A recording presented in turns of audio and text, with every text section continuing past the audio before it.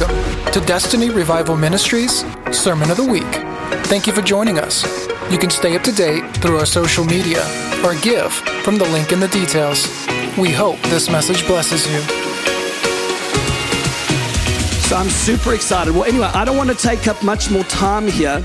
But I do want to, I know we call him Dr. Leon, and in his own right, I mean, he not only is a doctor of theology, I would actually say a professor of theology, but also is one who gives doctorates and hands out theological degrees to people, and is very well studied in the Word of God, and comes with a wealth of years of ministry, and he can share some of the early years if he wants to on some of the people that were in his ministry that have really had a huge impact and were under and are still under his ministry. But the point being is, I met Dr. Leon in early 2000, just left South Africa, was very, very young at the time. I'm still very young, don't let my bald head fool you.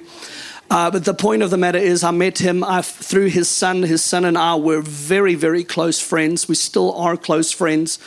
And he took me under his umbrella while I was at the school of Dr. Rodney Howard-Browne in 2000. And he actually put me on staff while I was there in that short season. And I mean, it was great. You know, I was in America for the very first time. Come on, this great land of America. You don't understand what you have when you come from a different nation. I'm just letting you know. So I love this land. God bless the United States of America. That's all I'm saying. If you believe, if you agree, say amen. Hallelujah. So I was super grateful, and they took me in. I practically lived at their home for that season that I was here, but his ministry deeply impacted me, and we're so honored. So it's not about elevating a man. I'm just honoring the, so I'm calling you Apostle Leon because that's truly who you are.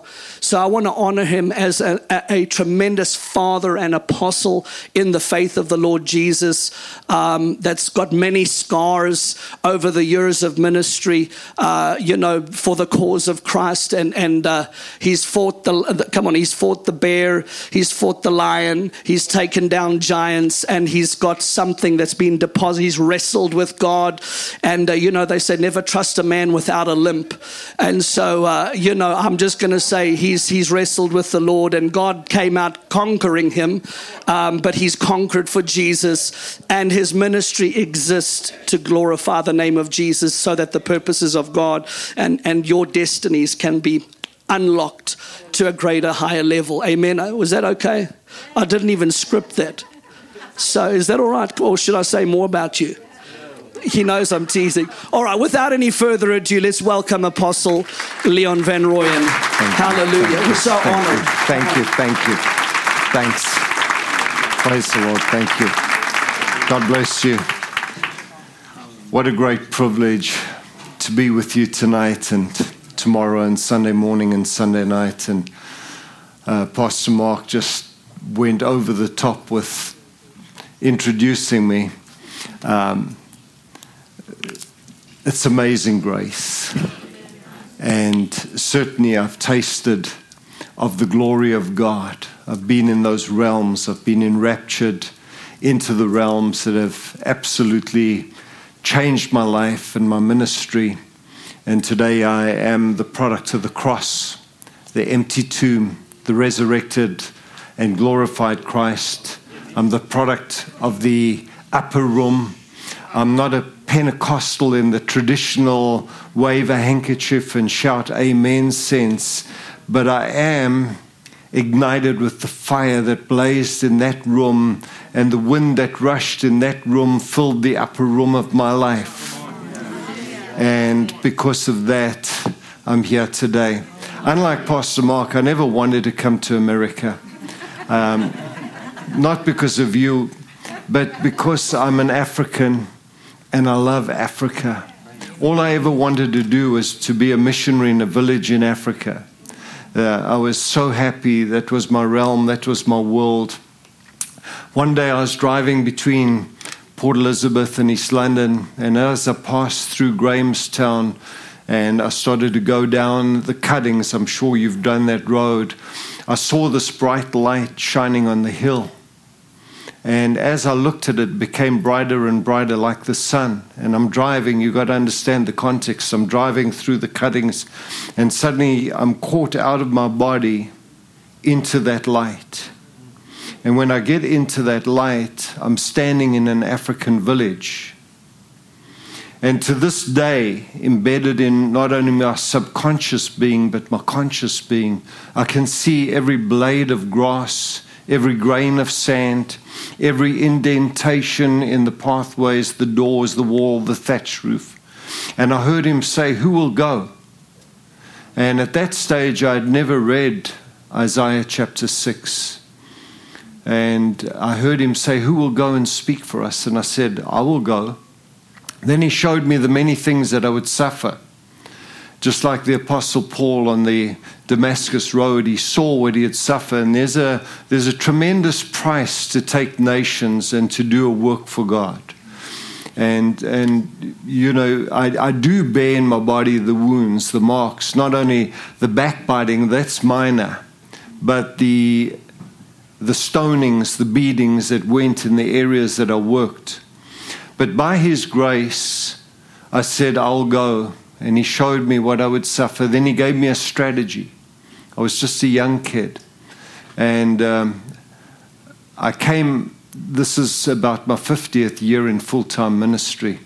I stepped into my first village, and God worked a great miracle. There was a child there who was disfigured, and instantly before the eyes of the entire village, he was healed in a split second. The whole village came to Christ. I took them down to the river and I baptized them. It was a winter,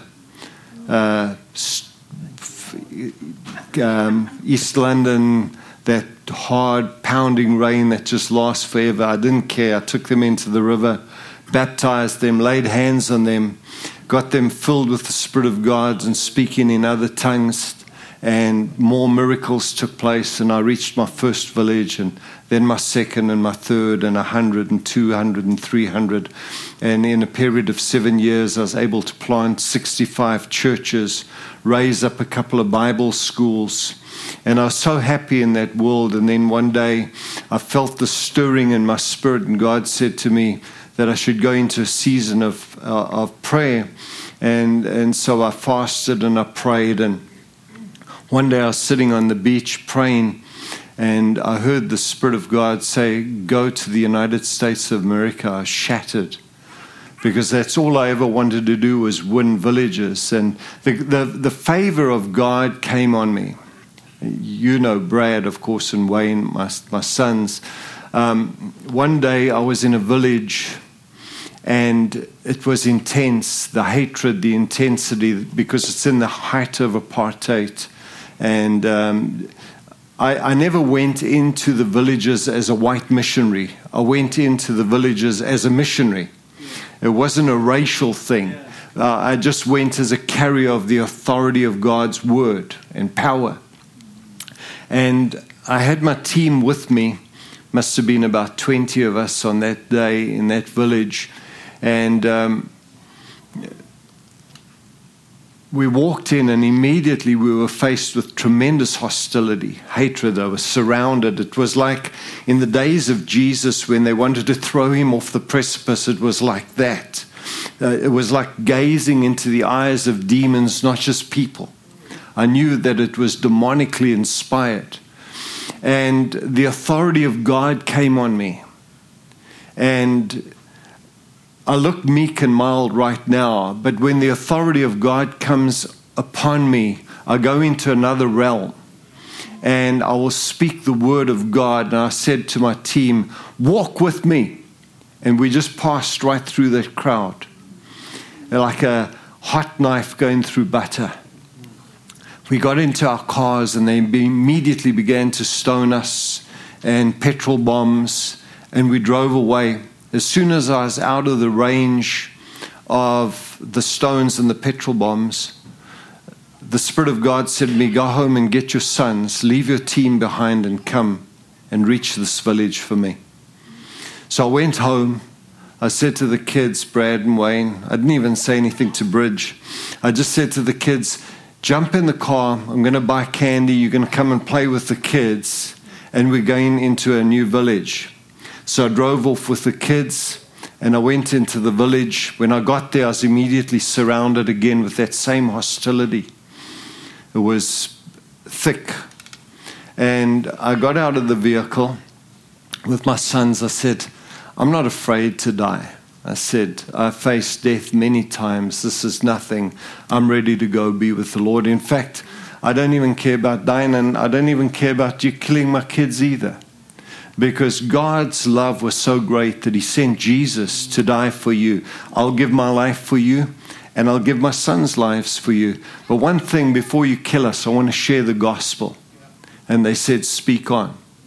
And as I spoke, the power of God fell in that village, and I reached them. And it was amazing. I planted a church there. I put a full-time team working the schools in that area. But here's the thing. Like I said, I was quite willing to work in a village. The secret police of the Ciskei government was there watching. And they wrote a report to President Lennox Sebe and said to him that wherever Leon goes, peace breaks out, change comes. So I got a call to go to the president. And he said to me, I'm going to give you permission to go into any school, shut it down. You don't have to make appointments, just drive up. Here's a letter. Tell the principal I said they to shut down the school, and you can preach there. And not only preach there, but you can use the school buildings to call the parents, and you can preach. And then he said, I'm going to shut the country down, the whole of Ciskei. He said, I'm going to shut the country down for a day. And I'm going to bus every school child, every teacher, every government worker, every soldier, every teacher. I'm bringing the whole country to the state grounds. And I want you to preach.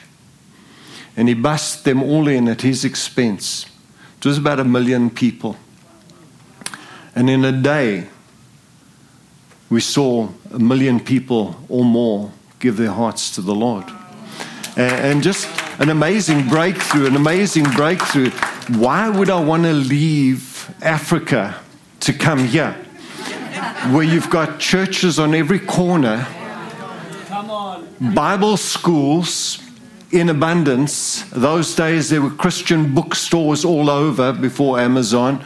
Why would I want to come here when I had the privilege of going on trails and paths where no missionary had ever walked? Sometimes I would come to the end of a road and I would walk in the footprints where someone had walked before me, because if I veered off the road, there were still landmines in these war zones. And I would go into a village where they had never seen a white man. Again, not a racial thing, but the kids would think I was a ghost. They would begin to scream. And then God would show up, and then I was like the Pied Piper. I'd have kids trailing me wherever I went. If I wanted to use the washroom, there'd be like 100 kids sitting around watching. And a washroom in Africa is a tree. I know it's TMI, but it is what it is. I once went into an area where the last missionary that had been there was David Livingstone, and reached that tribe where he had passed through in his life. And so I had the joy. Why would I want to come here? And unfortunately for me, or fortunately, I'm not sure, I had just done a study of the book of Jonah while I was in the season of prayer and fasting. And I knew the risk of going in the wrong direction. I didn't want to be vomited into my destiny. Come on. So we flew into America, and God told me, don't take one name, one address. I'll make a way for you. And those were pre-9/11 days. So when I got off the plane in Tampa, because I was going to go to Rodney's meetings in Lakeland, I got off the plane and there was a man standing with a sign, John Zuckerman, who's your friend, he knows us. He had a sign, Leon van Rooyen. He had heard through an au pair working in that city that I was coming, and he said, please, would you come and minister in our church this weekend? That was on a Thursday we arrived, and so Sunday he wanted me to be at his church. So I looked in my, what we call a diary, a schedule. I looked in my schedule, I said, the rest of my life is open, I think I can accommodate you. So, like I said, I never wanted to come here. I didn't know what I was going to do when I got here. All I knew is Rodney was in Lakeland. Let me come and see what's happening there. I just come out of 80 days of prayer and fasting. So that's why I'm so skinny. It's amazing what 80 days will do for you. Not literally. I did have soups and vegetables and stuff, but 80 days of fasting. And towards the end of that fast, one day, I was in a business meeting, and the glory of God came and filled me, just utterly saturated me to the point where I thought I would die. It's a glorious thing, and then you want to kick yourself later because I said, God, please, you have to lift your hand. If I could have just stayed there for another few seconds, the potential. That was the third encounter like that I had. The first was when I was born again, which was a miserable occasion for me because I'd come out of the army at 16. I went in at 17. I was going into combat for the first time, and I thought it's a good time to get right with God. So we were going to do a pre-dawn mission, and I was lying in my foxhole just thinking, okay, we're going to get the command to go in and take out this terrorist base, and this is no longer blanks, this is the real deal. So I better get right with God, and I'm lying in that foxhole, and I'm saying, God, I want to get right with you, and I don't know how. So I had a Gideon's New Testament. Every soldier gets given a Gideon's New Testament. So I opened it to Matthew. Have you ever read Matthew chapter 1? You should have by now. It's where all the begets. And I'm lying in this foxhole trying to read this tiny little page, beginning. And I think, how does anyone find God in this, what I now know as a genealogy? So I put it in my pocket. And I'd heard a story of someone that had got shot and the bullet hit the Gideon Bible, so I put it in my pocket.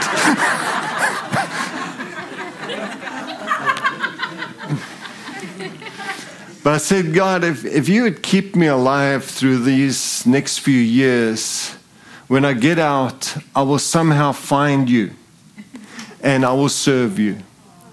And when I came out, I began going from church to church to find him. And because I thought I better pay my dues, fulfill my vows, God big, Leon small.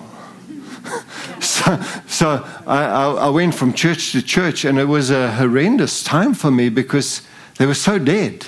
I would go in and I think, this cannot be the God of the Bible, the God of creation.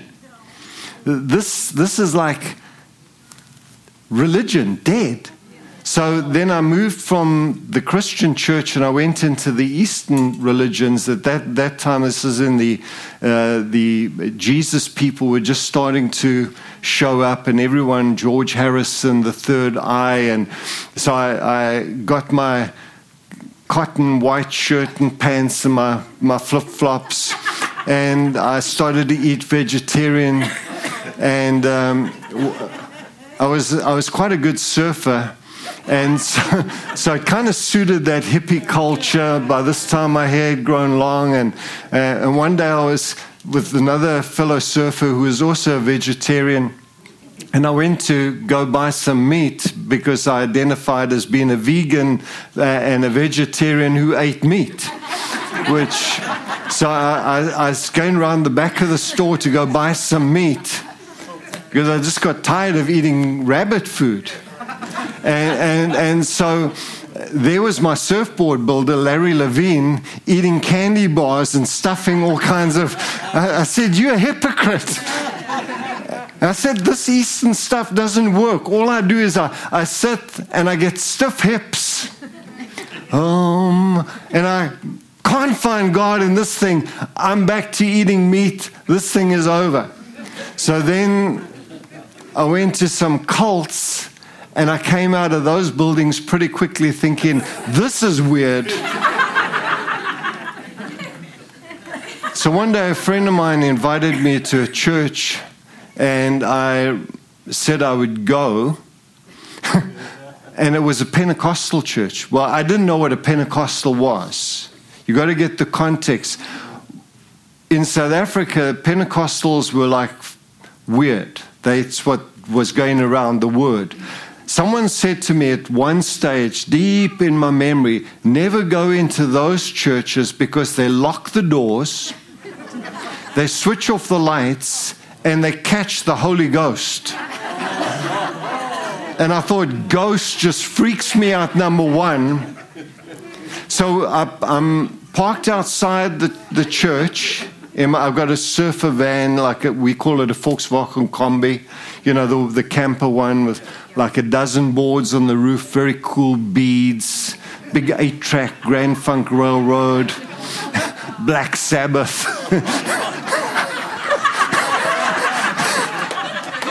Deep Purple, Led Zeppelin. So I'm sitting jamming, and this friend pulls up, and he gets out the car. He says, "Well, let's go in." I said to him, "I'm not going in. I'm just waiting here just to tell you I'm not going in." Yeah, I said, "These people are weird. They'll lock the door. They'll put off the lights, and they'll catch the Holy Ghost." So he begged me to come in. Eventually I agreed. I thought, I've faced bullets and bombs and death a few times. Let's see what will happen in this. So I said to him, "I'll go in on one condition. We sit in the back room. When we see people move towards locking the doors, we run." So he agreed. So I went in, and honestly, they weren't very happy people at all. They were pretty miserable. Well, I guess I was like a shock to the system. Long hair, very cool. My flip-flops, my jeans, a surfer vehicle outside, beads, curtains, incense, And I walk in, and they give me the look up and down, and I so much wanted to sit in the back row, but it was full. I whispered to my friend, I said, "Look, they're all sitting here ready to run." The second row, because they filled the church from the back. The second row was full, the third row was full. I was on the fourth row, sitting right on the edge, ready to run.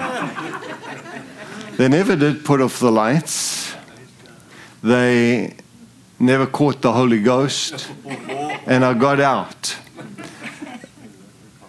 I can't say I was tremendously impressed with the meeting, but I was impressed enough to say, let's go back next Sunday. So we went back, and they had a quartet from America called the King's Messengers, and they were singing "Dem bones, dem dry bones," and I'm thinking Grand Funk Railroad, Deep Purple, Jimi Hendrix, them bones, and I'm like rolling my eyes in agony. And I'm thinking, if I ever become a Christian, I'm going to have to listen to music like this.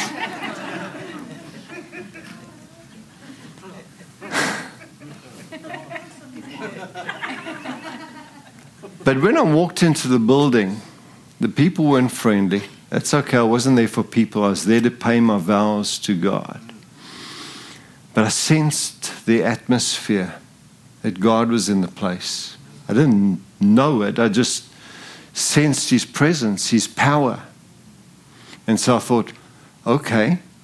So I went in, and the preacher gave the altar call, and he said, now, if you want to get saved, if you want to get your life right with God, then get up here quickly. So I jumped up and I ran to the pulpit because I'm ex-military. If someone says come quickly, that means come quickly. So I'm standing in front of the pulpit right here, and the guy leans over and he looks at me like this and he says, "You're an enthusiastic one, aren't you?"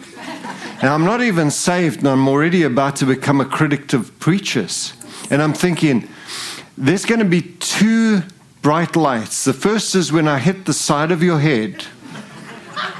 And the second is when you enter into your heaven. That's how I got saved. Wanting to kill the preacher. As you can see, it was a rocky start.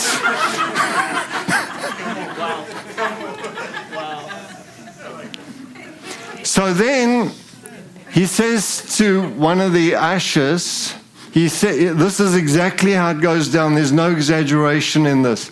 He said, take him out here. And I'm thinking, I'm going to grab your arm, I'm going to twist it, I'm going to dislocate it, I'm going to take the wet end and I'm going to slap you through the head. This is how my salvation experience began.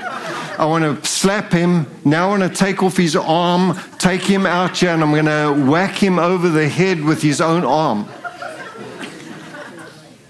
So the man that comes down, I recognize him. His son was at school with me, high school with me, which I wasn't a great student. The fact that I've got so many degrees. I've got more degrees than the high priest of the Freemason movement. It's a lot. They have to have 33 degrees. Well, I have my own university, so every now and again I just give myself a new degree. It helps me with my insecurity. Like, Leon, you're awesome. I'm going to give you the doctorate of awesomeness.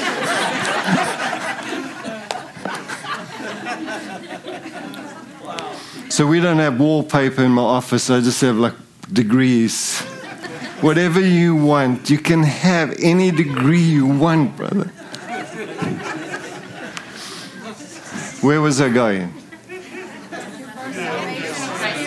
Oh, well, I wasn't a good student, but I played rugby. Every South African, did you play rugby? Every South African plays rugby. We have a saying in South Africa, play rugby, give blood. So his son had played rugby in my team, and I knew him. So he says, come this way. And they take me into a back room. And it's a mess. I'm a hippie. My hair's down here. I'm barefoot, flip-flop sandals, and jeans, faded old surf T-shirt. And I walk into the back room of the church, and I think, this place is a mess. I'm not only wanting to kill the preacher, I'm now criticizing the building. I'm off to a great start. So this man obviously irritated at me. What he doesn't know is one day I was in big trouble at school because of his son. A group of guys got around his son and another Pentecostal,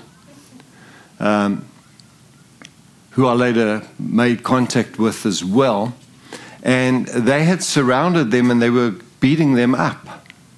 Now, I wasn't a Christian, but I was always game for a fight, especially when the odds were against us. And so they were beating up on these two Christians, slapping them. You say, okay, turn the other cheek, that kind of stuff. And so I walked in, I took on this group, I beat them up. I got 6 of the best. You know what 6 of the best is. What's 6 of the best, Pastor Mark?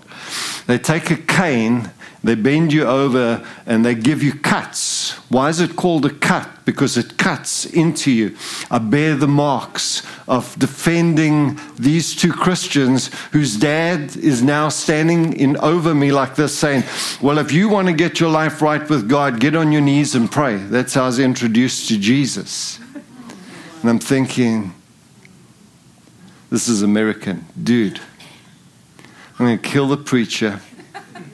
And I'm going to take you down as well in this very messy room.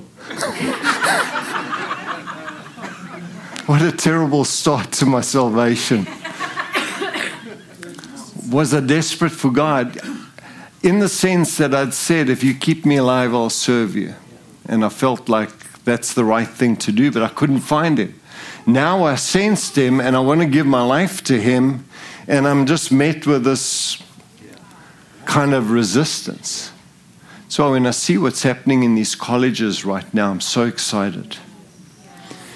I tell you, man, they can come as messed up as they are. I would never reject them. I would never despise them for the way they look, the way they dress, because there's a potential that in one of them could be a preacher that would reach 1 million souls in a day. Anyway, I'm about to fall on my knees, just like he says, get on your knees. I'm about to go down on my knees, and suddenly I'm caught in a vision. And my whole life just goes like a movie in front of me. Just scene for scene, God shows me how he'd spoken to me when I was a kid, but I didn't recognize his voice. I can remember vividly the day I was sitting in church and this voice said, one day you'll be a preacher. And I looked at the preacher, it was in a Presbyterian church, and I remember thinking, that's the last thing I would ever do in my entire life. And I just put it off. Then the second scene was when I was confirmed.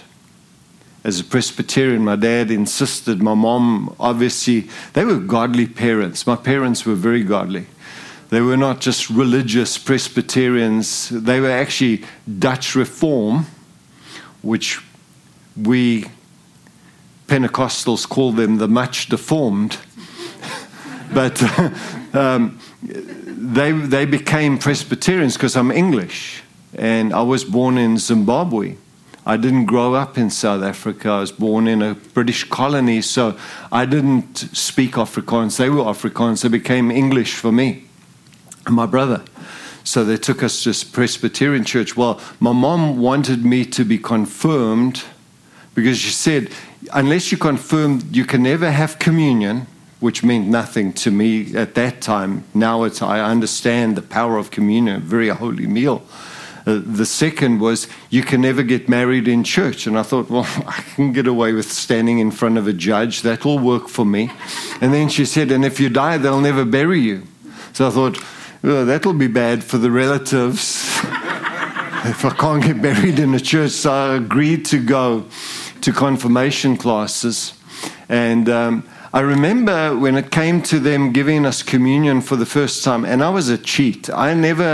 We had to learn the Apostles' Creed, the Lord's Prayer, the 23rd Psalm, the 10 Commandments, and the books of the Bible. I think it was something along those lines. I would sit next to the girls, and I would just copy whatever they wrote in the tests.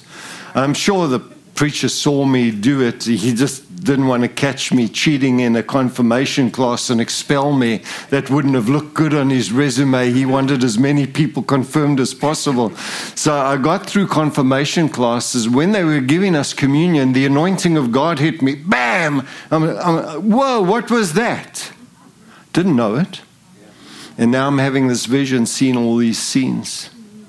Then I heard the voice of God say, I've called you to be a preacher, a carrier of my word to the nations. So I get up, I walk out, having wanted to murder the preacher, wanting to slap him with his own arm, wanting to beat up the guy who said, kneel down in the dirty room. I walk out. My friend who went with me to church, he says, well, and this was like weird. What did God say to you? Like,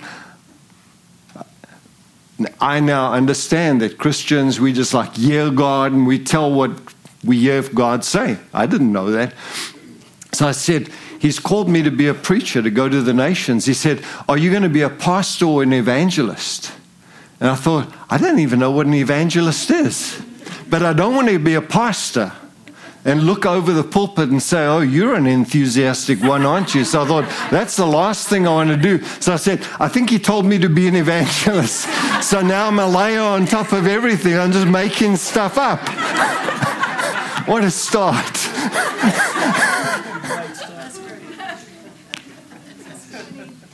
I'm coming back to get into America. Don't worry. It's just a long way round. I didn't forget.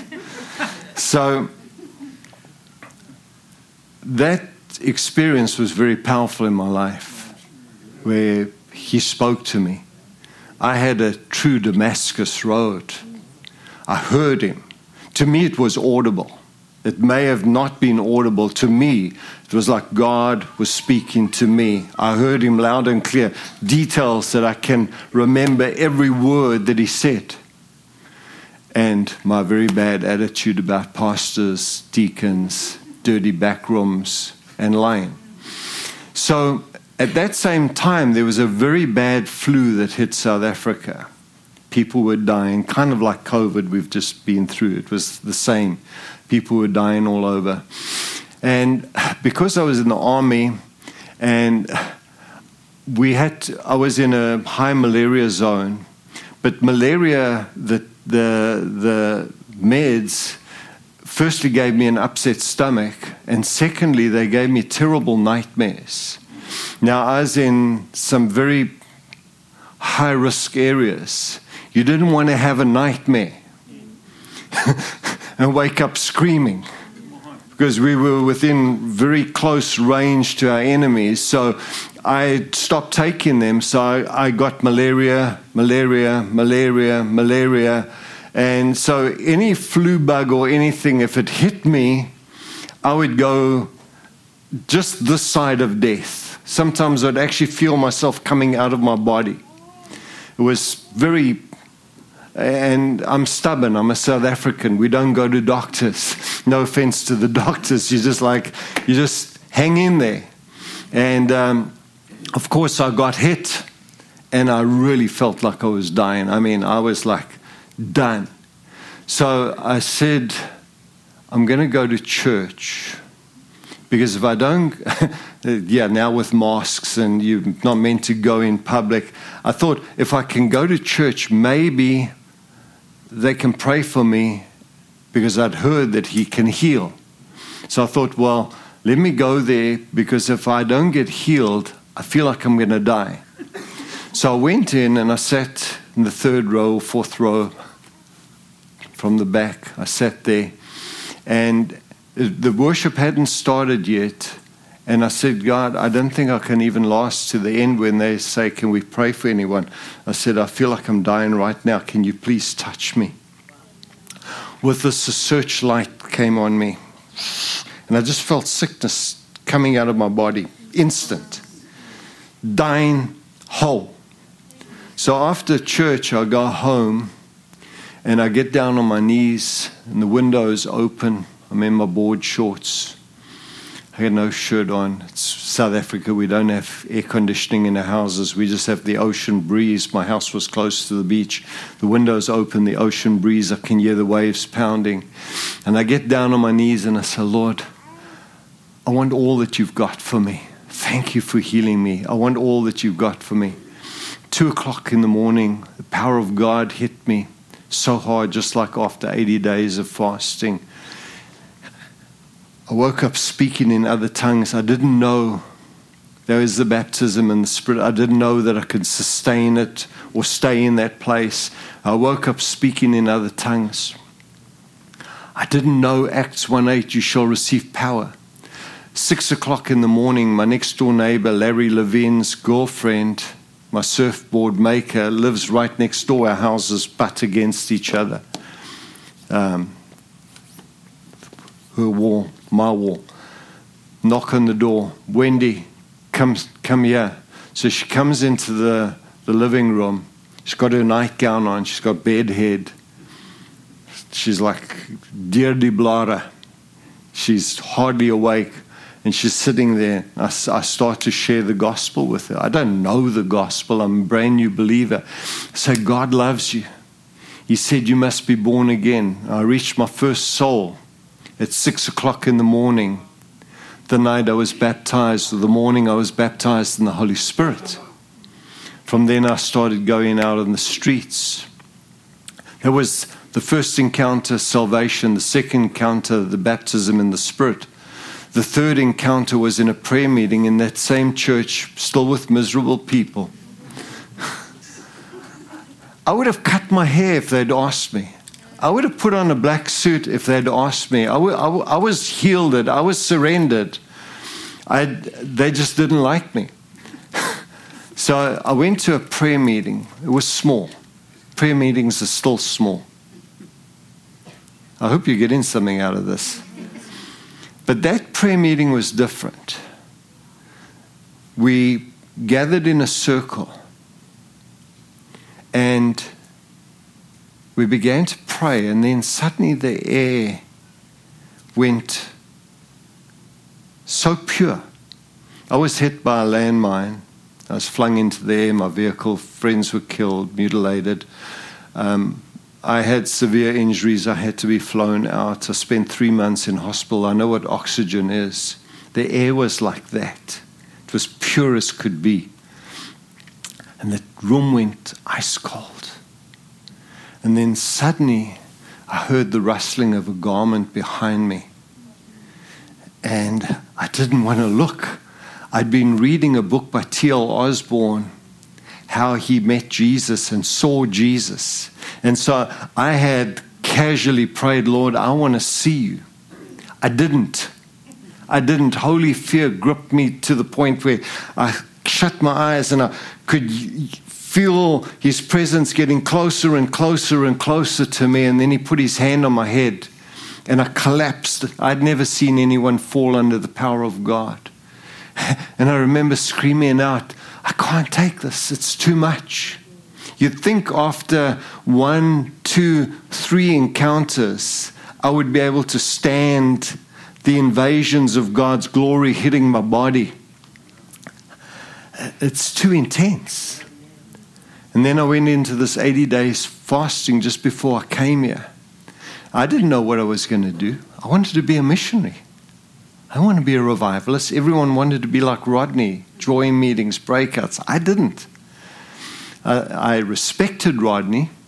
I could see the hand of God upon his life. In fact, just before I went into the 80 days of fasting, this is another story. He had been in our city and I just hated the meetings. I thought they weird. You know, people running and shouting and screaming and falling and laughing. I'm a theologian. I've got a brilliant mind. I've memorized the Bible. Just kidding. I couldn't even get into Bible school. I wanted to so badly because I've heard God say, go and be a preacher of my word. So I went to my pastor, that same miserable church.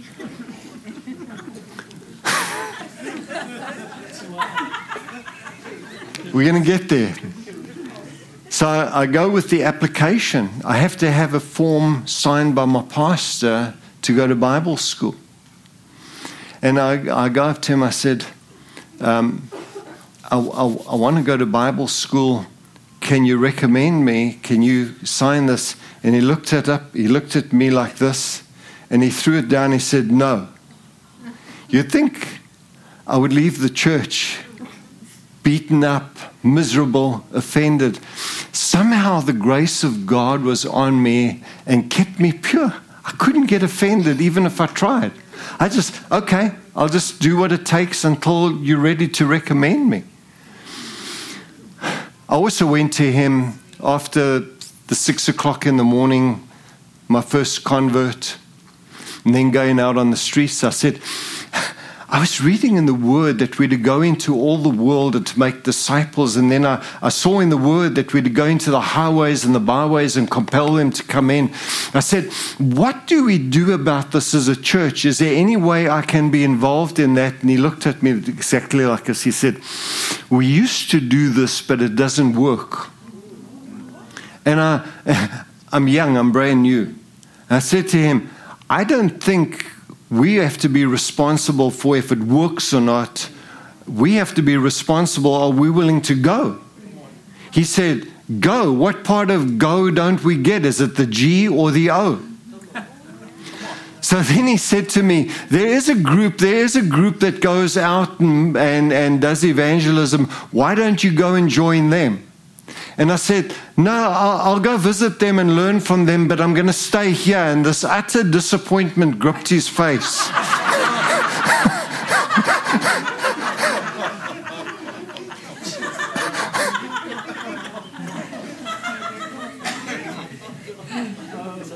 This is exactly how it went down. I'm not making this stuff up. You couldn't make this stuff up if you tried.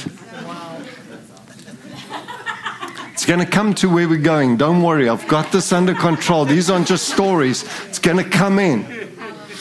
So I don't want to be in America, not because you're bad people, but because I want to be in the villages of Africa. I don't like Rodney's meetings because they're weird. I'm still a critic. I've never been healed of my critical spirit.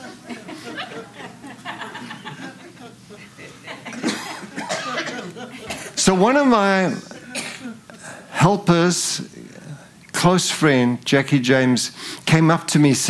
He said, what do I think about these things that are happening? And I was about to say, I dislike it in its entirety. It's weird. And instead, out of my spirit came these words, what I think is of no importance. What does God think about it? And I knew that I was the prophet and the donkey in one moment.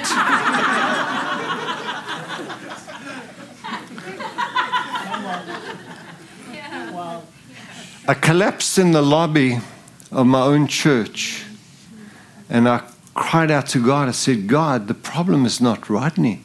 The problem is not the laughter, the running, the shouting, the falling, the screaming, the weirdness. The problem is Leon van Rooyen. I want a move of God. Now, you've got to understand, I'm walking in the book of Acts. By that stage, I've planted over 200 churches. I've got hundreds of Bible schools using my curriculum that I've written that I couldn't even get into a Bible school. If my pastor could have seen the potential that now I have over 250,000 Bible school students worldwide, graduated thousands. Over 15,000 pastors have been trained. Right now, I'm mentoring 300 leaders and pastors, besides all my degree students, my schools of ministry. I'm in 8 languages, translating another 8 languages as we speak, one of them being Arabic. And just today, the papers went off for the Swahili translations for Tanzania, where we've already got schools in Zanzibar. 600 souls have come to Christ out of Islam. My doctoral dissertation is in Islamic studies. I believed way before 9/11 that the greatest awakening will take place in Islamic nations. How many of you want to hear a cool story?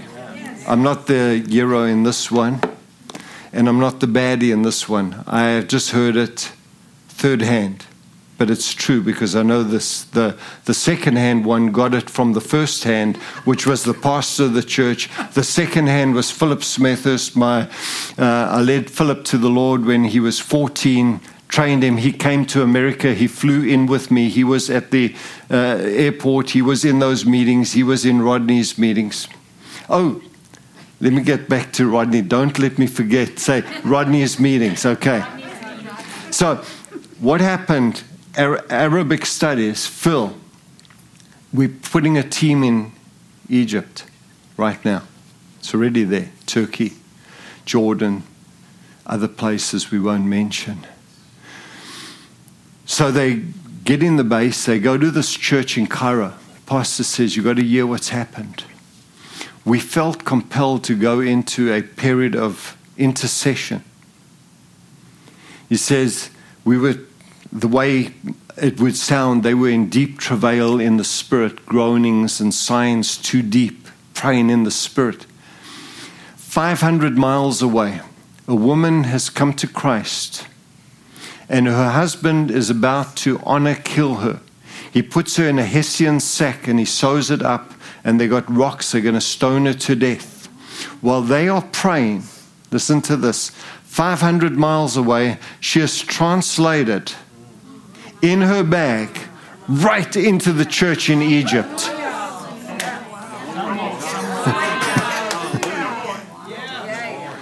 Don't tell me we're living in a dead church realm. The works that he did, we shall do also, and greater works. These are great days to be alive. She has since been put into refugee status right here in the United States of Attorneys.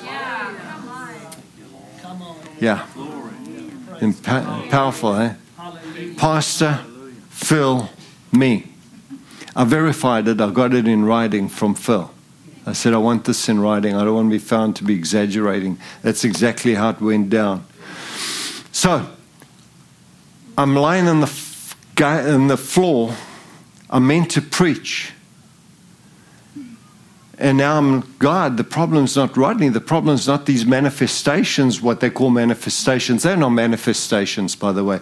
They're emotional responses to the glory of God. It's a way more accurate way of saying it. They're physical and emotional responses to the glory of God. The manifestations are the gifts of the Spirit. Those are merely our responses. But anyway, just Theology 101 from Dr. Leon. So I'm lying on the floor. God, the problem's not Rodney, the joy, the laughter, the running, the shouting. The problem is Leon van Rooyen. So I meant to go up and preach. I said, I can't preach. I said, I'm going into the study. I'm going to go fast and pray. So I go into my study and I stay there 80 days, fasting, praying, waiting on God, because I didn't like what God was doing. Because we become pharisaical in our attitude so easily, so critical. We don't understand these things because we want to analyze it. One of my friends, Louis Else, from Victory Church in Jeffreys Bay, you know him.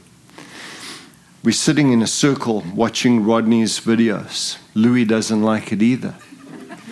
Louis is about to get up. He thinks, I can't take another minute of this.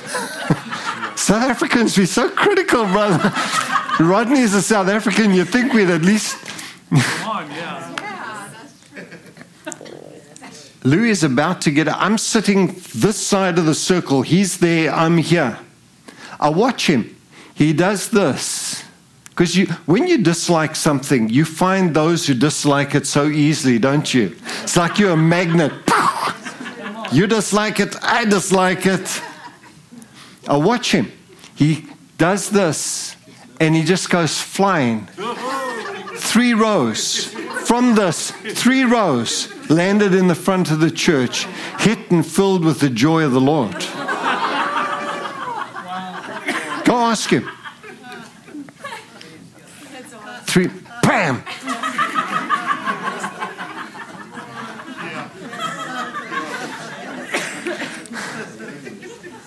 Louis carried revival.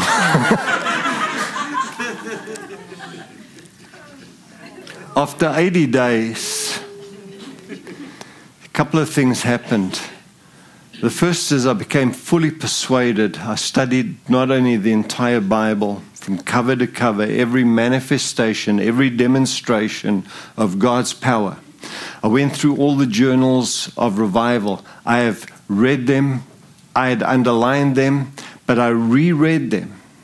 And the weird thing is, every place where there was manifestations of holy laughter, it was not underlined.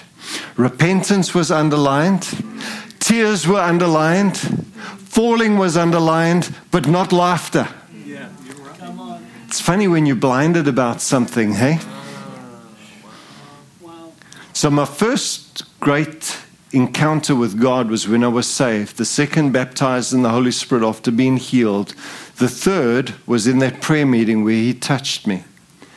I didn't see Him. I wouldn't look. I was too scared. But it changed my life. The fourth was after 80 days of fasting and prayer. By this time I was desperate for God. I wanted the joy. I wanted anything. I was willing to run, shout, crawl, whatever it took, I was willing to do. But I wouldn't fake it for nothing. You don't make that sort of stuff up.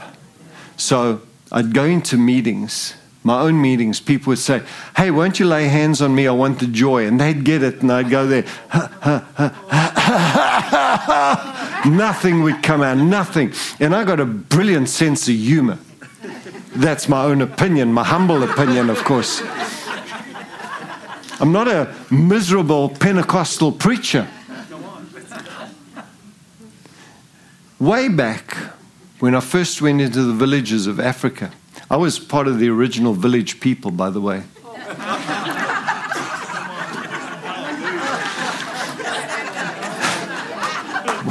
One day, I told you I got a good sense of humor. One day, we gathered to pray before going into the village, and the joy hit us. We got up, dusted ourselves off, and we went back to how we've always done it. And I remember that way back. I can remember it very, very vividly happening in our prayer meeting. But I thought this is like something that happens and it's gone. Well, after 80 days, I'm in a business meeting. We're about to fire one of our elders. He was causing trouble. So we were going to be very nice. It wasn't like a miserable battle. Everyone had said the good things and then had dealt with the thing. And now it's going to give this final word and say, you're done. And as I get up, the hand of God comes and touches me. And I go to the ground and I am hit with the joy of the Lord. It's weird.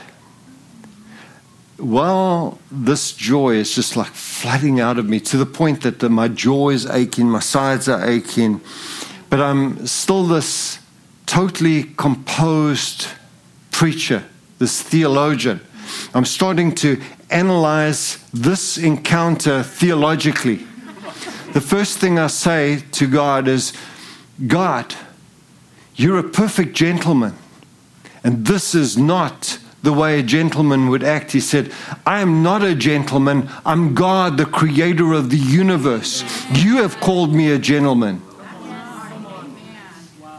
I said, God, your word declares, let everything be done decently and in order. He said, this is my order.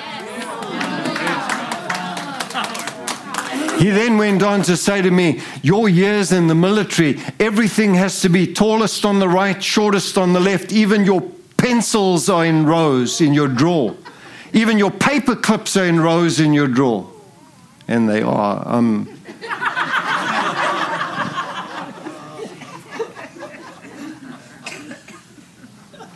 CDO. It's got to be in alphabetical order.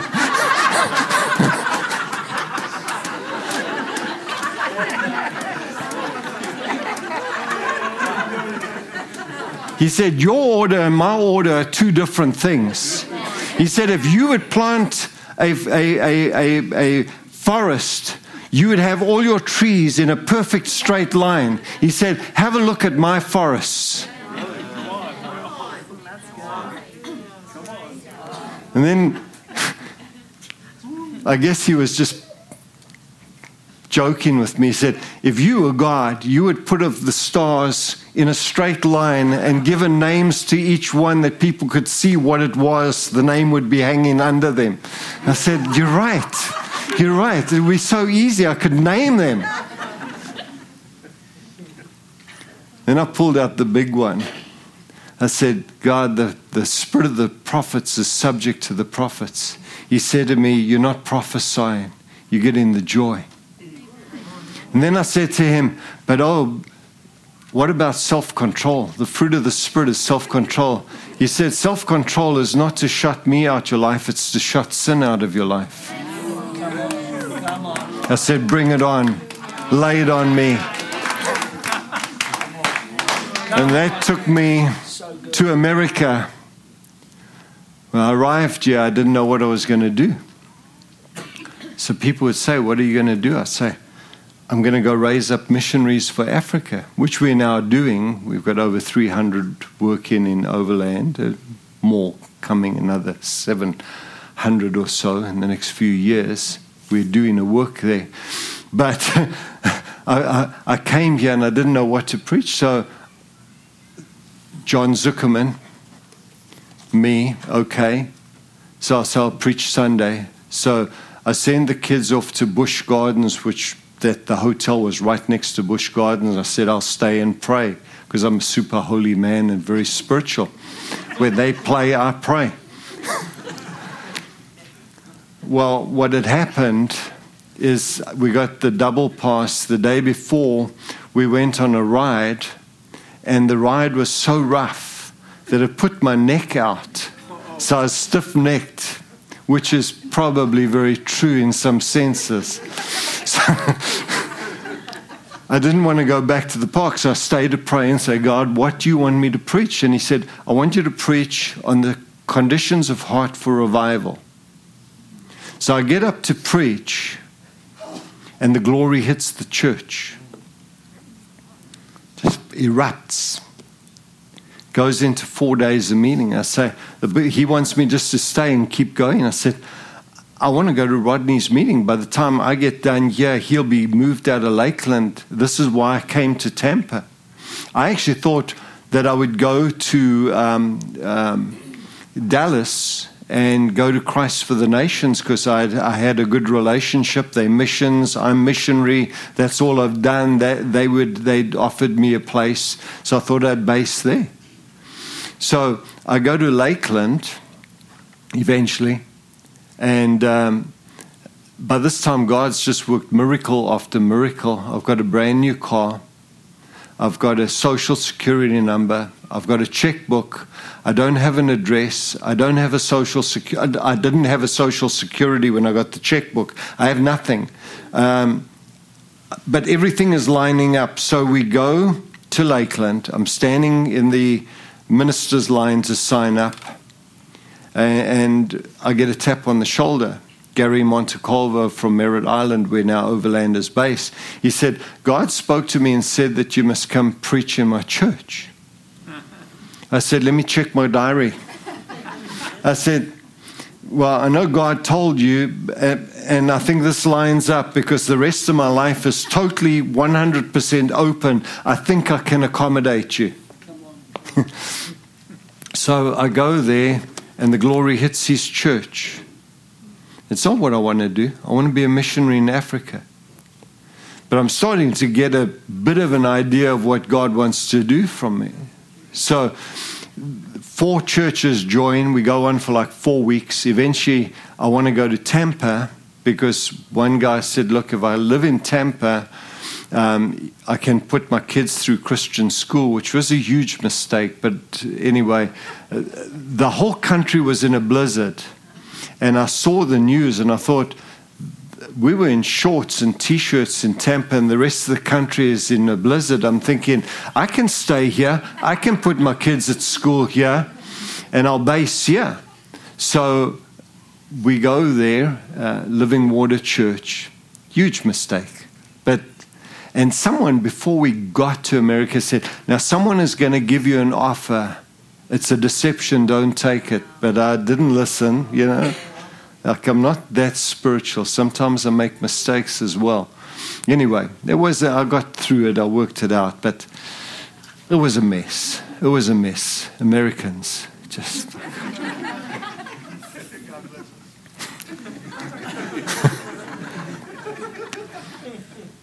So I get a call to go to Chicago to do a missions conference. I said, yes, my destiny.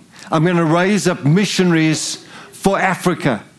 So I fly into Midway. It's on a Friday. It's snowing. Oh, Midway is a scary place to land in the snow on top of it. I mean, the runway is so short. I was waving at neighbors as they're going, because their houses are right next. Hey, enjoying the blizzard. Good, good. I get out the car. The guy who invited me, I met him in Malawi. Malawi is the heart of Africa, a very friendly nation. I've preached there. I've got hundreds of students there, churches there. In fact, the conference he was at was powerful. One day, we were going to the kitchen to eat, and I could smell the rotten meat like 50 feet away. I said to him, we're going into a fast right now. I hear God saying, go into a fast. I said, whatever you do, don't eat the food. He was very spiritual. He said to me, I'm going to eat what's set before me. I said, okay, you better pray hard. I went into fasting and prayer for the rest of that conference. He was large. When he left, he was thinner than me. It was a miracle. It was a miracle. He's a nice guy. And I was so happy he invited me. He hunted me down by going to my church in South Africa. Do you have a number? I know that Leon said he was coming to America because God told me, don't take one number. So I go there. And this is exactly how it happened. They said, can you meet this Christian school and tell them about Africa? I said, that I can do. I didn't want this revival stuff. I'm a missionary. So I'm talking about the food that the natives eat, the way they dress, their traditions, their culture. And as I'm speaking, the glory cloud comes into the school. Not a blue mist, a haze, a purple haze. I'm talking about a dark cloud. Now, I have, by that stage, a couple of degrees under belt of I forgot about the dark cloud on Mount Horeb. I'm thinking, what's a dark cloud? It's God. It's got to be light. It's got to be beautiful. It's got to be blue or at least purple. As the cloud comes in, everyone is hit, screaming out to God. Even the one teacher who had a real bad attitude, when they invited me because it was her class time and she like stormed out because I'm teaching on Africa. She came rushing through the door prophesying. I mean, I'm thinking, wow, that's a big change. It's amazing what a cloud can do to attitude. That opened up Illinois to me, which I've still got many, many churches there and miracles, signs, wonders, and miracles. In fact, I was in a church. I can show you right here. I was in a church, and last Friday, exactly Friday, and you see that lady there testifying behind the pulpit. She's a pastor of the church with her husband. That's her. In that revival, she was led in blind. They had said to her a few months before, learn Braille, look at your kids because you'll see them no more, and her vision was gone. She was blind. If I could put it on audio. She was blind.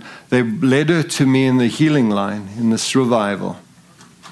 And I had my Bible in my hand, and the authority of God gripped me. Remember I said the authority of God grips me. The authority of God gripped me. I didn't lay my hands on her eyes. I pushed my Bible into her hands and I said, "Woman, in the name of Jesus, read." And her eyes were opened and she was testifying. Now, she not only held my Bible, those days it was actually a printed Bible. Now I travel with this because I'm a geek. I think it's not a nice word, but I'm changing it. I've got a doctorate. Geek is a nice word.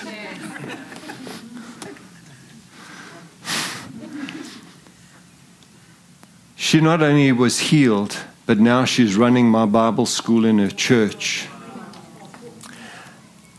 When they invited me to that church to preach, they didn't know, because she had been blind. They led her. When I gave her my Bible and her eyes were open, I went down the line. I didn't let's stay here and celebrate. For me, if someone's healed, that's what I expect. I'm not going to make a major thing of it. Next. I'm going down the line. So I never got to actually meet her, because when I was done, they took me into the green room. I had my 3 bodyguards around me and they ushered me out. Someone dabbing my brow. I'm making that stuff up. I'm not like that. But I never met her. And then she never saw me because I moved away. So she didn't even know my name. Who remembers Van Rooyen? The best of times. You South African, you didn't even spell it correctly. Is that wrong? Yeah, no, the other one, it's lowercase v. Oh, right. Yeah. No one knows. I've been called Van Rooyen, Rooyen. Rooyen is the most popular one that I get. Or it's like me giving an order at Starbucks. I'd like a grande dark roast with a dash of half and half and 1 raw sugar. And I get this okay. And then I drive up to the window and it's I wonder what miracle I'm going to receive today.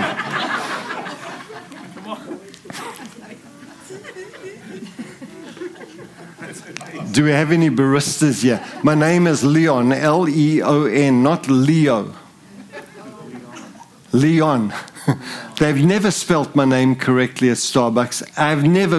You got me a good drink today. Thank God, because I really needed it. I'm not addicted, but I like it. Someone said, "How dare you support Starbucks?" I said, "Listen, I don't support Starbucks. I just like the coffee. I'm not supporting their politics. I like the flavor." They said, "Well, Dunkin' Donuts has got..." I said, "Dunkin' Donuts buys their coffee that's already been used. Then they reuse it. It's so weak."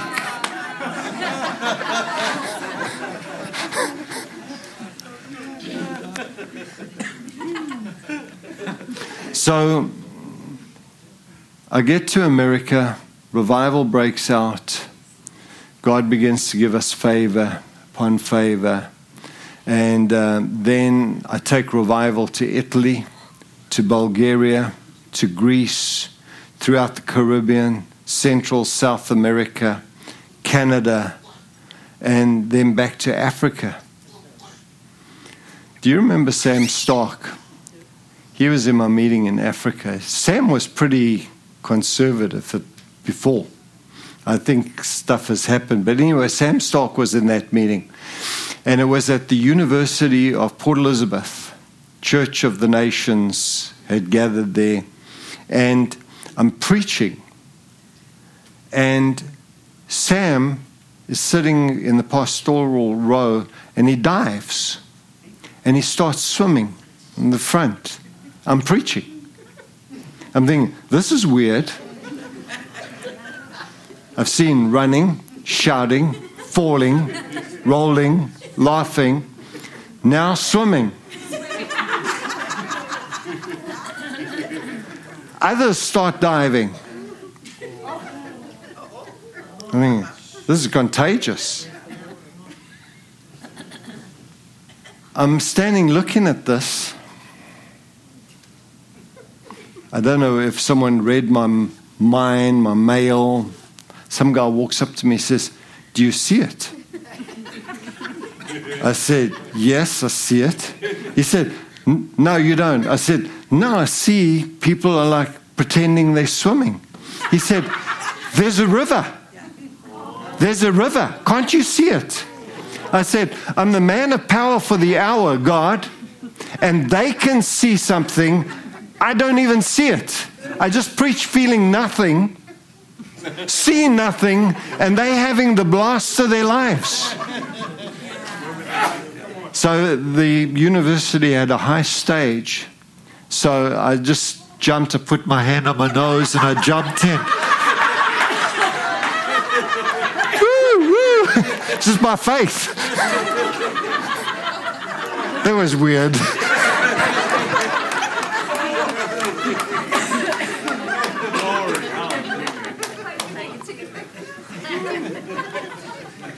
I love the church. I really, really love the church. I'm going to come in for a landing now on this thing. If you've ever flown with me, don't believe a word I'm saying. I'm going to circle the airport for about 10 times before I land this thing. But anyway, I am coming in for a landing. I love the church. I'll tell you why I love the church. Tomorrow, Sunday, my core values for my ministry in life are very simple. I'm going to give these 4 to you. One day I said, I want to give you 4 truths. I want to give you 4 truths. Number 1, I want, when I minister, people to be lovers of God. Loving God is the most important thing. You can't preach commitment, loyalty, generosity. Love produces commitment, loyalty, generosity, spirituality, love for God, and then love for one another. It's okay, just keep it. I'm going to enjoy it. I feel nothing, but I'm going to have fun with you. So, number 1, love for God. Number 2, loyalty to the church, to your church. Why? Because He loves the church. The worship team, He is here. Where 2 or more are gathered, there He is. Tangibly at times. But if you don't have the tangibility, we know theologically He is with us. That's right. Here's the thing is, Christ, having loved the church, gave Himself for it. He didn't just die for your salvation. He died for a glorious church, His bride, His body, His temple, His people, His holy nation. He loves the church. But unfortunately, there's people in the church. Like, if you weren't here, the church would be perfect. You know what I'm saying? Take us out of the picture. The church is going to be so perfect, so holy, so pure. But because we are here, people get hurt, offended, criticized. I wanted to beat the preacher up. Criticize the back room. People get offended when they say to you, well, why don't you go join them? People leave the church for that. I didn't. I kind of hung in. Because to me, this is where I got saved. This is where I belong. Wasn't like, was it perfect? No, they weren't friendly. I irritated the pastor. It was so bad. I wanted to tithe. I went to them, and they had a table with those in South Africa. They give you an envelope with your number on, because your left hand mustn't know what the right hand is doing. I went to them. I said, "Can I have some tithing envelopes?" They said to me, "No."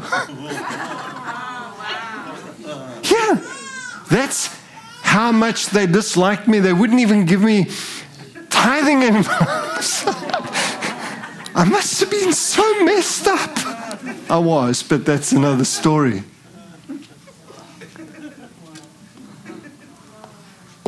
When they don't want to take your money, you got to know you got a problem.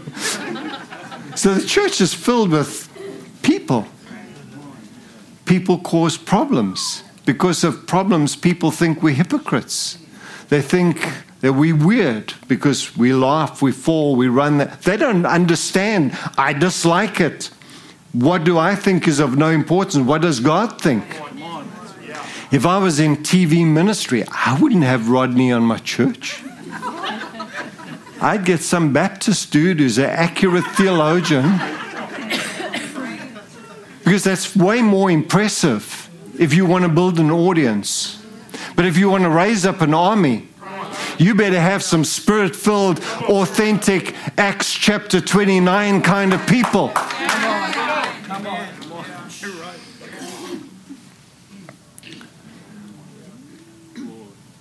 I eventually moved from Port Elizabeth to East London, and the pastor breathed a sigh of relief. I joined a Pentecostal church, and I got involved. I was a good surfer. I wasn't good. I was brilliant. I was awesome. I won competitions, but I was bold in my faith. I am still. I led many of the surfers to the Lord.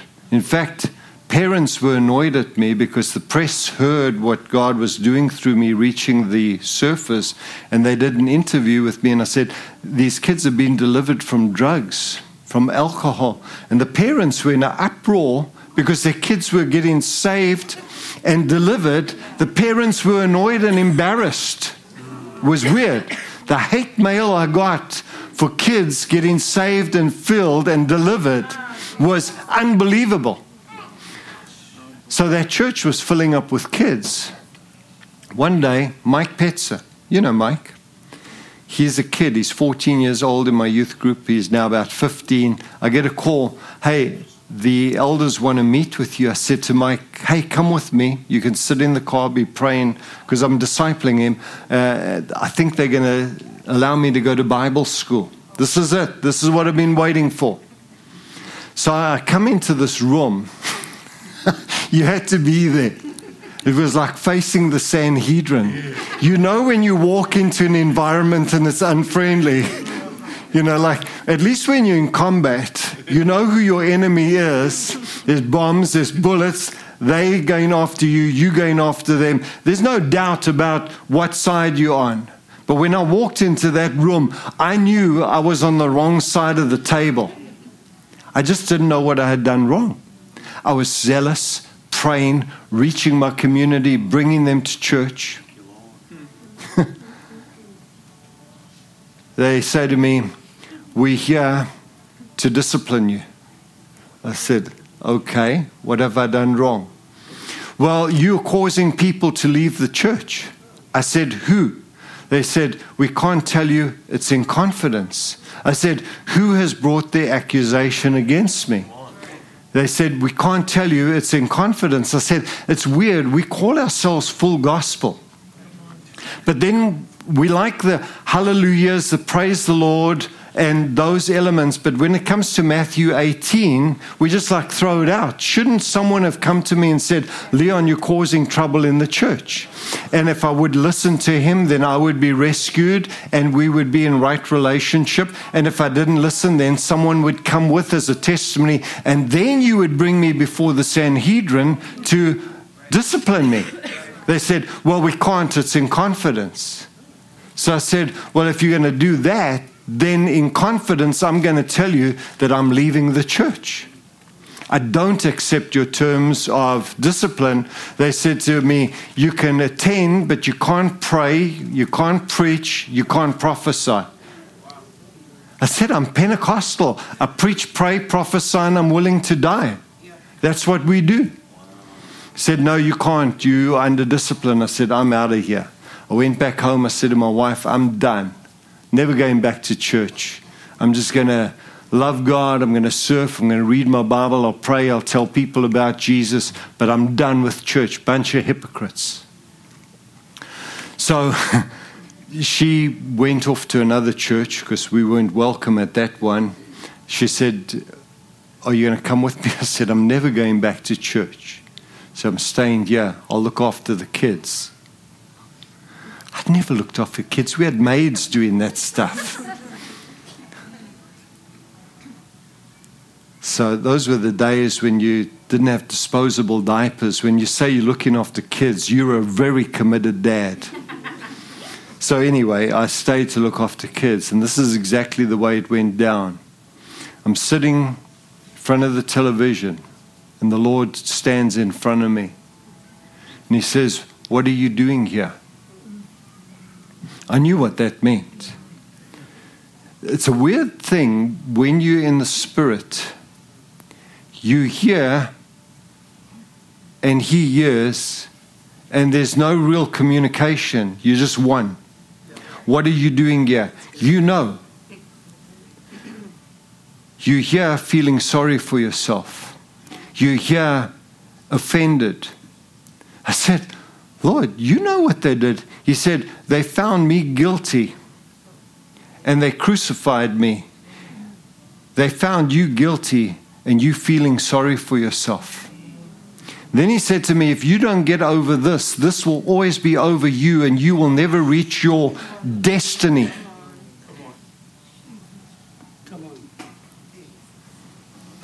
He said to me, "Are people being saved?" I said, "Yes." He said, "Who does that?" I said, "You."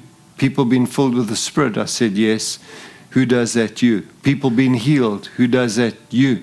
He said, "I'm there, therefore I want you to be there." He was gone. I wish I could tell you that I was instantly healed, even in that encounter.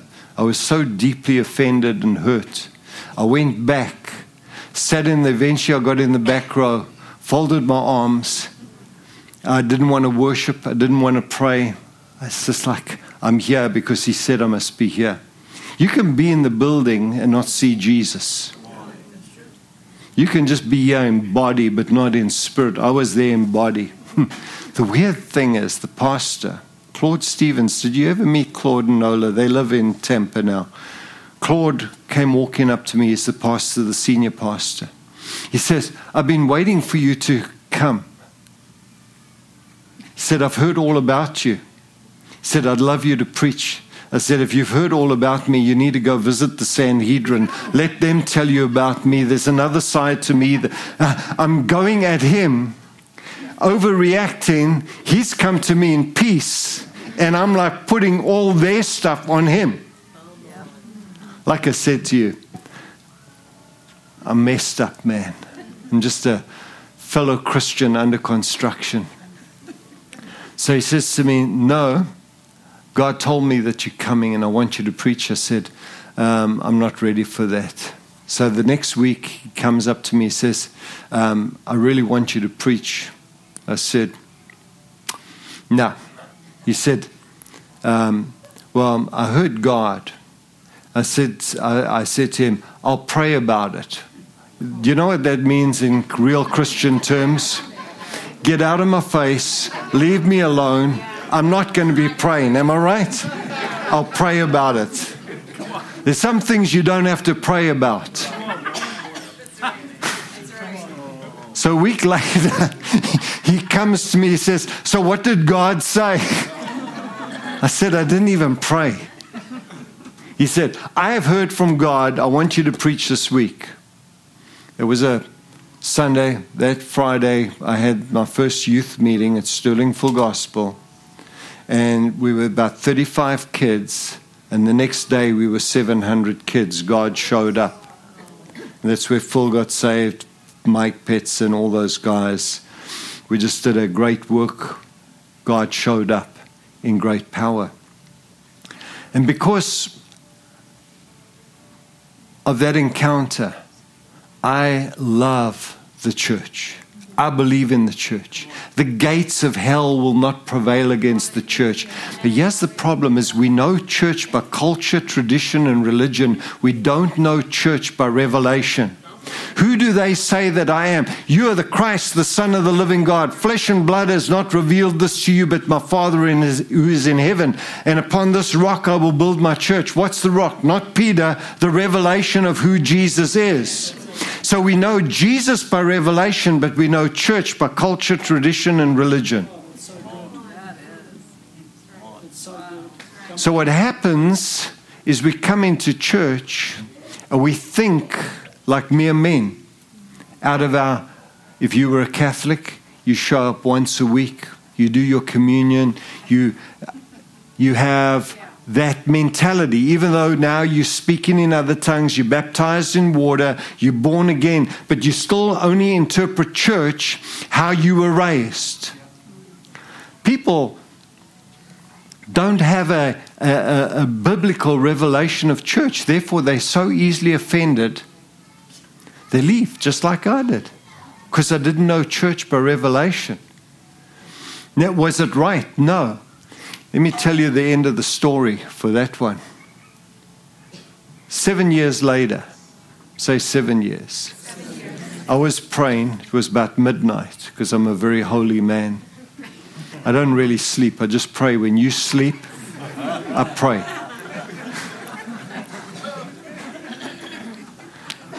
When you eat, I fast. So it's midnight and I'm praying, and I hear a knock at the door. I go and answer the door. It's the pastor of this church that I'd once attended. But he wasn't the pastor then. It was his dad who was the pastor. He was the son who was going to assume the role after. So he said, I'm here to ask your forgiveness. I said, about what? He said, I lied about you. I went and told the elders that you were causing trouble because I thought you would be a threat to me being raised up as pastor. And I was praying for revival, and God said, you'll never have a revival in your church until you put things right with Leon. So I hugged him. I forgave him. I said, brother, I mean this with all sincerity. I hold nothing in my heart against you. What you meant for evil worked out for my good. Because I was launched into ministry straight after I wasn't even wanting to attend church. 2 weeks later or 3 weeks later, I was in full-time ministry with over 700 kids. Our church packed to capacity. Morning, multiple services, night. That's way before multiple services were even. The crowds outside the building were as much as inside the building. It was so powerful that you could make announcements and people would fall out under the power of God. That's how I was raised in that environment. Yeah, amen. I know. I said I'm going to land. I know. I'm also a compulsive liar, dude. I'm sorry.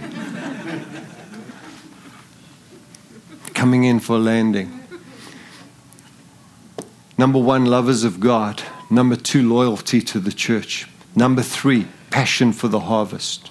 Number 4, Spirit-filled with godly character. Not just Spirit-filled, not just character. We must be not only baptized in the Holy Spirit, but stay filled with the Spirit, God intoxicated, filled, saturated, led, empowered by the Spirit with character. That means we pay our bills. We have manners, we have respect, we have honor, we carry ourselves with dignity. In our meetings, we may appear to be drunk, but when we're in society, for those who don't understand, we are sober-minded. We conduct ourselves with excellence, with a servant heart, with humility, with honesty. These traits must run parallel, because if they see us in our giftedness, but in our character we are weak, they will think that this is all a game. Come on. So good. And then lastly, I want to raise up everyone to be a leader. You say, well, if everyone's a leader, who will be the followers? Here's the weird thing. The more leaders I make, the more followers are produced. You say, well, everyone can't be a leader. Well, God is the leader of the universe. And as He is, so are we. So something of God's leadership is within every believer. Leadership is not title or position, although it can include that. It's influence. If you lead someone to Christ, you're a leader. If you disciple them, you're a leader. If you're a father, you're a leader. If you're a mother, you're a leader. If you're an uncle, you're a leader. If you're an aunt, you're a leader. If you're a grandpa or grandma, you are a leader. In society, we need godly leaders. In business, we need godly leaders. In sport, we need godly leaders. And so those are the things that I'm going to try and awaken in you this very short weekend, these qualities, these traits. Why? because I want to raise up world-changing believers. Can a city be saved in a day? Yes. Yes and yes. Paul is shipwrecked. He's on an island, and within a day he's got a church going. You understand? You carry such power, such influence. Most people just haven't realized who they are, whose they are, and what they've been given. They're living at such a low level of faith and expectation. To win this world is possible. To change this world is possible. How? One soul at a time, one miracle at a time, one family at a time. And as we advance as a mighty army, we don't have to be many. 300 is more than enough to take this region. Come on. Hallelujah. That's right. 120 filled with the Spirit of God, 3,000 saved, 5,000 saved. Daily the Lord was adding to the church. He's never changed. He's the same yesterday, today, and forever. If the church has not been added, something is wrong and it's not from God's side. Come on. Hallelujah. All we have to do is get desperate, broken, open, yielded, surrendered, and start making God who He's meant to be in our lives, Alpha and Omega, and everything between those 2 points. Not just Lord in name, but Lord in deed. And watch things start to happen in and through your life. I've lived an adventure. I'm 70 years old. By the grace of God, I have seen multiple miracles. Blind, deaf, dumb, lame, paralyzed, dead, you name it, I've seen it by the grace of God. Legions come out. And the truth is, I'm just like you. Just a God-hungry, God-seeker. Has God put His hand on my life? Yes. But that same hand that has touched me has touched you. We're just gifted maybe differently. I'm doing a study on Nehemiah. Nehemiah wasn't a rabbi. He wasn't a prophet. He wasn't a priest. He was a cupbearer. But he rebuilt a city. Hallelujah. By making himself available to God. There's not one of you that can't do a great work. Yeah, it sounds like an arrogant statement, a great work. Only one great God. He is a great God. Nehemiah turned to Sanballat and Tobiah when they said, come to the valley of Ono. He said, I am doing a great work. If you're going to do a work, you might as well do a great work.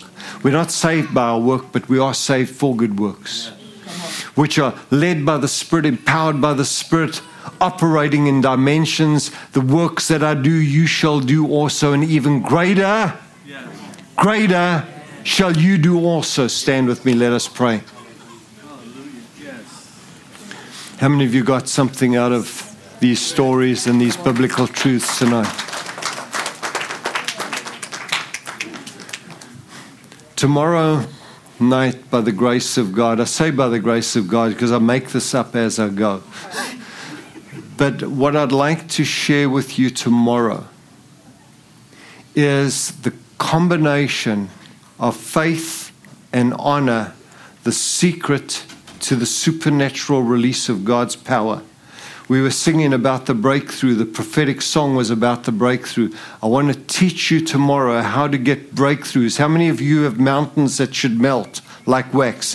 How many of you have giants staring you down right now? Situations that seem irreversible. I want to show you how powerful faith is, but it's got to be linked. Faith never stands on its own. Faith and works go together. Faith and love. Faith works by, goes together. Faith and honor.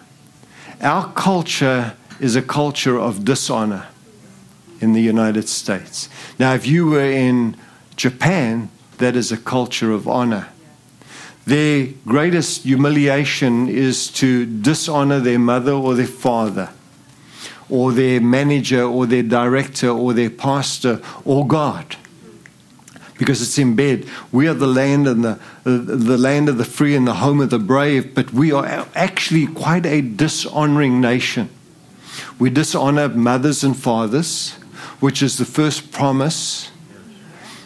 And look how many rebels are in this country. Look at the lawlessness in this country. It doesn't start in the schools, doesn't start in the hood. It starts in the home.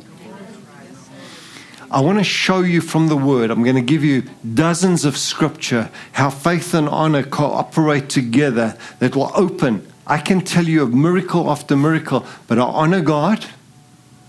I've been a giver from the day I was born again. I've honored God tangibly. I'll honor widows. I'll go out my way to help the poor. I'll honor the leaders. Even when they don't honor me, I will honor them. Although I did cop an attitude and leave the church. But I've learned my lesson. You understand? It didn't cripple me. I learned my lesson. I know how to submit. I know how to surrender. Submission is not a dirty word. One day I said, wives, submit to your husband. A lady started to boo. Boo. I said, I've got to tell you the truth, honey. I didn't write the book. I'm just quoting it.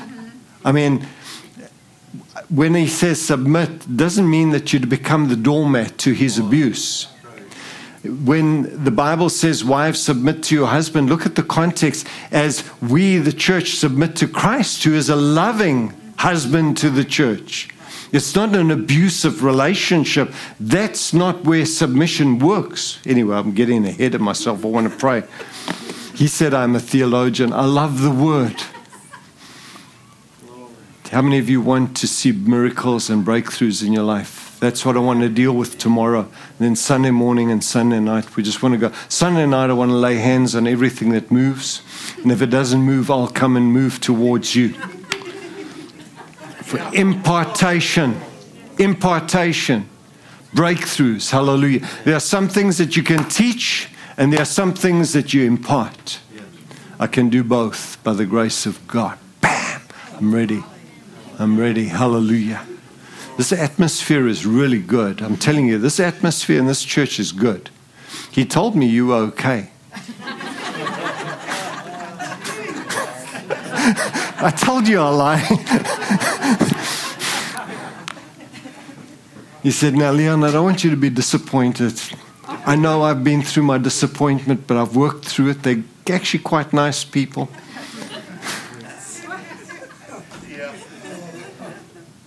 I travel about 40 weeks of the year.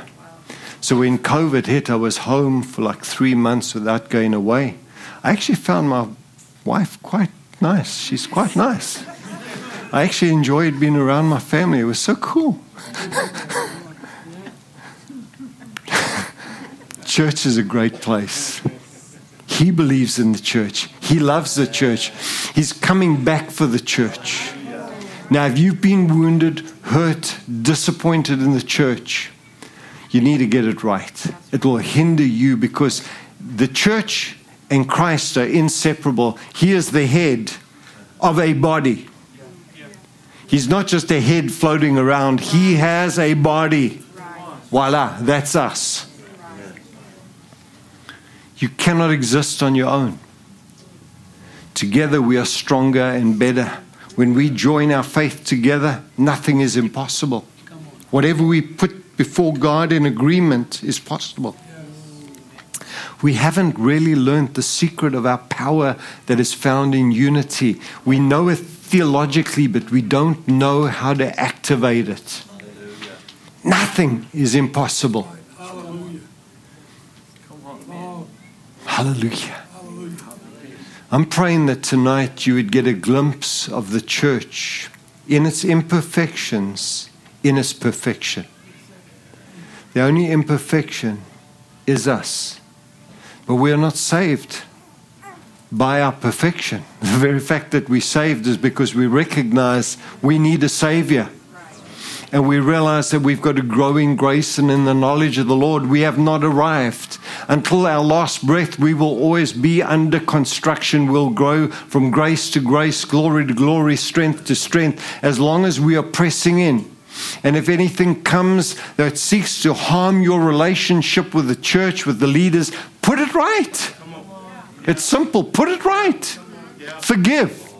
To be forgiven, you've got to forgive. If you don't forgive, it will limit your life, will limit your prayers. He loves the church. He believes in the church. He's coming for the church, not for you, for us. Come on. Now you should be in there, but he's coming for the church. That's how much he loves the church. The gates of hell will not prevail. I love the old cross that hangs on some churches. And I'll tell you why. Because it always reminds me, number one, of salvation. And number two, of a glorious church. He didn't just die for our forgiveness. He died for a glorious church. We will not be anemic, defeated, gutless, namby-pamby, weak-kneed, down in the mouth, feel sorry for ourselves, beaten up, broken, distorted. We will be the reflection of His glory. Where sin abounds, grace abounds much more. In this world, we are bright, shining lights, revealing the glory of our God. And there is no weapon formed against the church that can prosper. Hallelujah. Lord God, thank you for your people in this place. Thank you for the pastors, the leaders, those that are involved. And we call in these volunteers for the nursery, for the children's ministry, for the helps, for the others. We call them in. Everyone not only attending, but engaged, committed, functioning, operating, fulfilling their calling, not only in the house, but in the world, carrying your glory into this society. World changes each one, and I pray, oh God, that you would place your magnificent, strong hand that bears the evidence of Calvary's love. Place it upon their lives now, I pray, in Jesus' name. Amen. Hallelujah. Let's give Jesus a shout of praise. Well, there you go. You heard it. Sunday night is, if you have breath in your body, you're going to have hands laid on you. I'm so glad that you shared what you shared tonight. Just go ahead. You may be seated really quickly. I'm not going to take much more of your time, I promise. I'll only circle in the air 3 times instead of 10. Wants what's happening Yes. in Texas or wherever. Asbury? Those meetings have gone non-stop. Right. There you go. Exactly. There you go. Point well said. We want what's happening in Asbury, but they're continuing 24 hours. We're great. I mean, we're good. We want revival, but then we've got to be able to sit and be in the presence of God and hear stuff. Amen. I just want to recommend, he didn't recommend it himself, but there's a book there that's called Bold. Come on. The wicked flee where no one pursues, but the righteous are as bold as a lion. A whole book on boldness. He's got a book here called Capture, the Heart of God for the Nations. Then we have another one called Well Done, Thou Good and Faithful Servant. How many of you know the world's definition of success? What is the world's? It's everything that is involved a lot of the time in materialism. Well done, thou good and faithful servant is the spiritual. I mean, it is in the eyes of God to hear these words coming when you're standing before Him. Well done, thou good and faithful servant. That is the highest definition of success. Amen. And so we've got to be all about the heart of the Father, and I'm just super excited. And I want you to understand the nature of these meetings and this atmosphere. It's layering. We're building tonight. We're building again tomorrow night. We're building on Sunday morning, and then on Sunday night it's going to be like the climax for everything. But these are meetings there are spiritual truths. God is speaking to people. In this atmosphere, wherever you are, you're hearing things. These truths are unlocking something for somebody. There's another statement being made. There's something unlocking for you. And the Holy Spirit is speaking. There's divine blueprints. But what I am especially excited about, and I know because I feel it in the Spirit, y'all hear me say this all the time. The Lord is literally, I feel the mobilization of an army. That's what I'm feeling. I just really feel like God is coming in. He's putting the pieces of the puzzle together. This is part of that this weekend. He's putting the pieces of the puzzle together as we go out and take territory. Come on. It's not up to God. Remember, it's up to us. He did everything that needs to be done. All authority has been given to us. Somebody say, all authority has been given to us. He gave us the keys of the kingdom.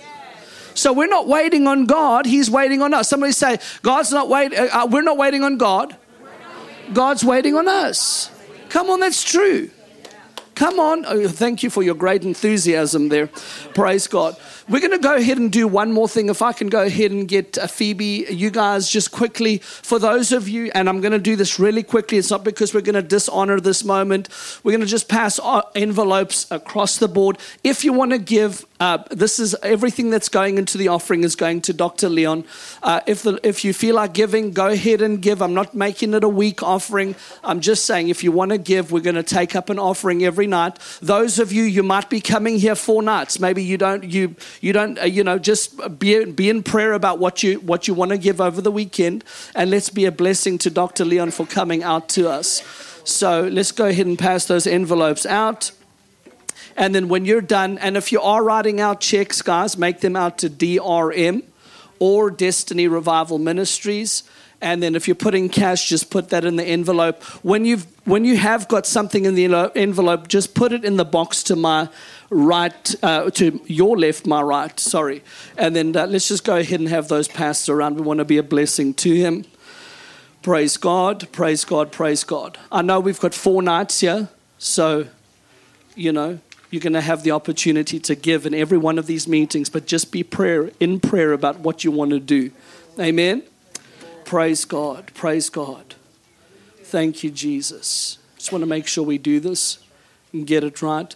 What did let me just say this off the mic. How is there any connection with Kim Clement? Oh yeah. Do you want to go ahead and talk about Kim real quick? Kim and I were saved at the same time. We were very close friends. In fact, the first person I heard behind a piano singing in the Spirit was Kim. It was unheard of. There was one case where a Catholic man got saved, and I was laying hands on him to be baptized in the Holy Spirit, and I said, you can speak out. He said, I don't feel like I want to speak. I feel like I want to sing. And I'd been standing with him so long, I thought, just do anything. And he started to sing beautifully in the Spirit, and it was like that time when joy hit me, hit today, gone tomorrow. And I thought, until I met with Kim, and he was playing, beautiful man. When the earthquake hit in Nepal, the big one, 7 point something, my son was a day out from flying in. He was stuck in India. So the moment the airport flew in, I said, fly in. He said, I don't have any money. I said, I'm going to forward you $3,000. Just buy some shovels and picks and start digging bodies and helping people get water, and just do what you can with $3,000. I sent it to him, and then we got more raised and more raised, eventually hundreds of thousands. But Kim got behind Matthew and financed him. And we were doing helicopter missions, flying people down at Kim's expense. And eventually Kim flew a team to work with my son in that operation. Great friend, great brother. Amen. Yeah, he'd been in my church many, many times. The one with all the youth. From when he was young and I was young, we were doing revival meetings with the kids together. That's incredible. Praise God. Hallelujah. Hallelujah. Is that everybody? Everybody given? Just remember, when you're ready, just go ahead and pop that envelope in there on your way out. But we're going to go out and close out in prayer and release you guys, and be back tomorrow night. It's going to get better and better and better. I'm thoroughly blessed and excited here tonight. So Father, in the name of Jesus, we thank you for your anointing. We thank you for your glory. We thank you, Lord, for even tomorrow night, Lord, concerning faith and honor. Thank you, Father, that we are open. Let our hearts be open to the ministry of your word. I thank you, Father, that there is transformation coming. Lord, that this region is Lord, we don't want to put it into the future tense. Today is the day of salvation. Today, Lord, you've got a plan and purpose for our lives. And while I'm saying that today, if there's anybody in this place, while every head's bowed, every eye's closed, just across this place right now, nobody looking around, maybe you're here and you've never made Jesus your personal Lord and Savior. Maybe you're here and you've been in church, you've got offended, you feel like you're backslid and you've grown cold in your walk with the Lord. Then I'm speaking to you. Then maybe you're here and this happens to people. They don't have the assurance of their salvation. What does that mean? That just simply means that if you were to breathe your last breath, and this has got nothing to do with fear, you want to know where you're going to spend eternity.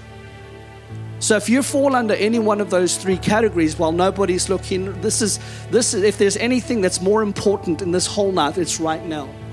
On the count of three, if you fall into any one of those categories and you want us to pray with you while nobody's looking around, I want you to just quickly slip up your hand so we can pray with you. We'll all pray together with you. On the count of three, just go ahead and slip up your hand. 1, 2, 3. Just slip up your hand right now. I see hands coming up across this place right now. Hallelujah. Thank you, Jesus.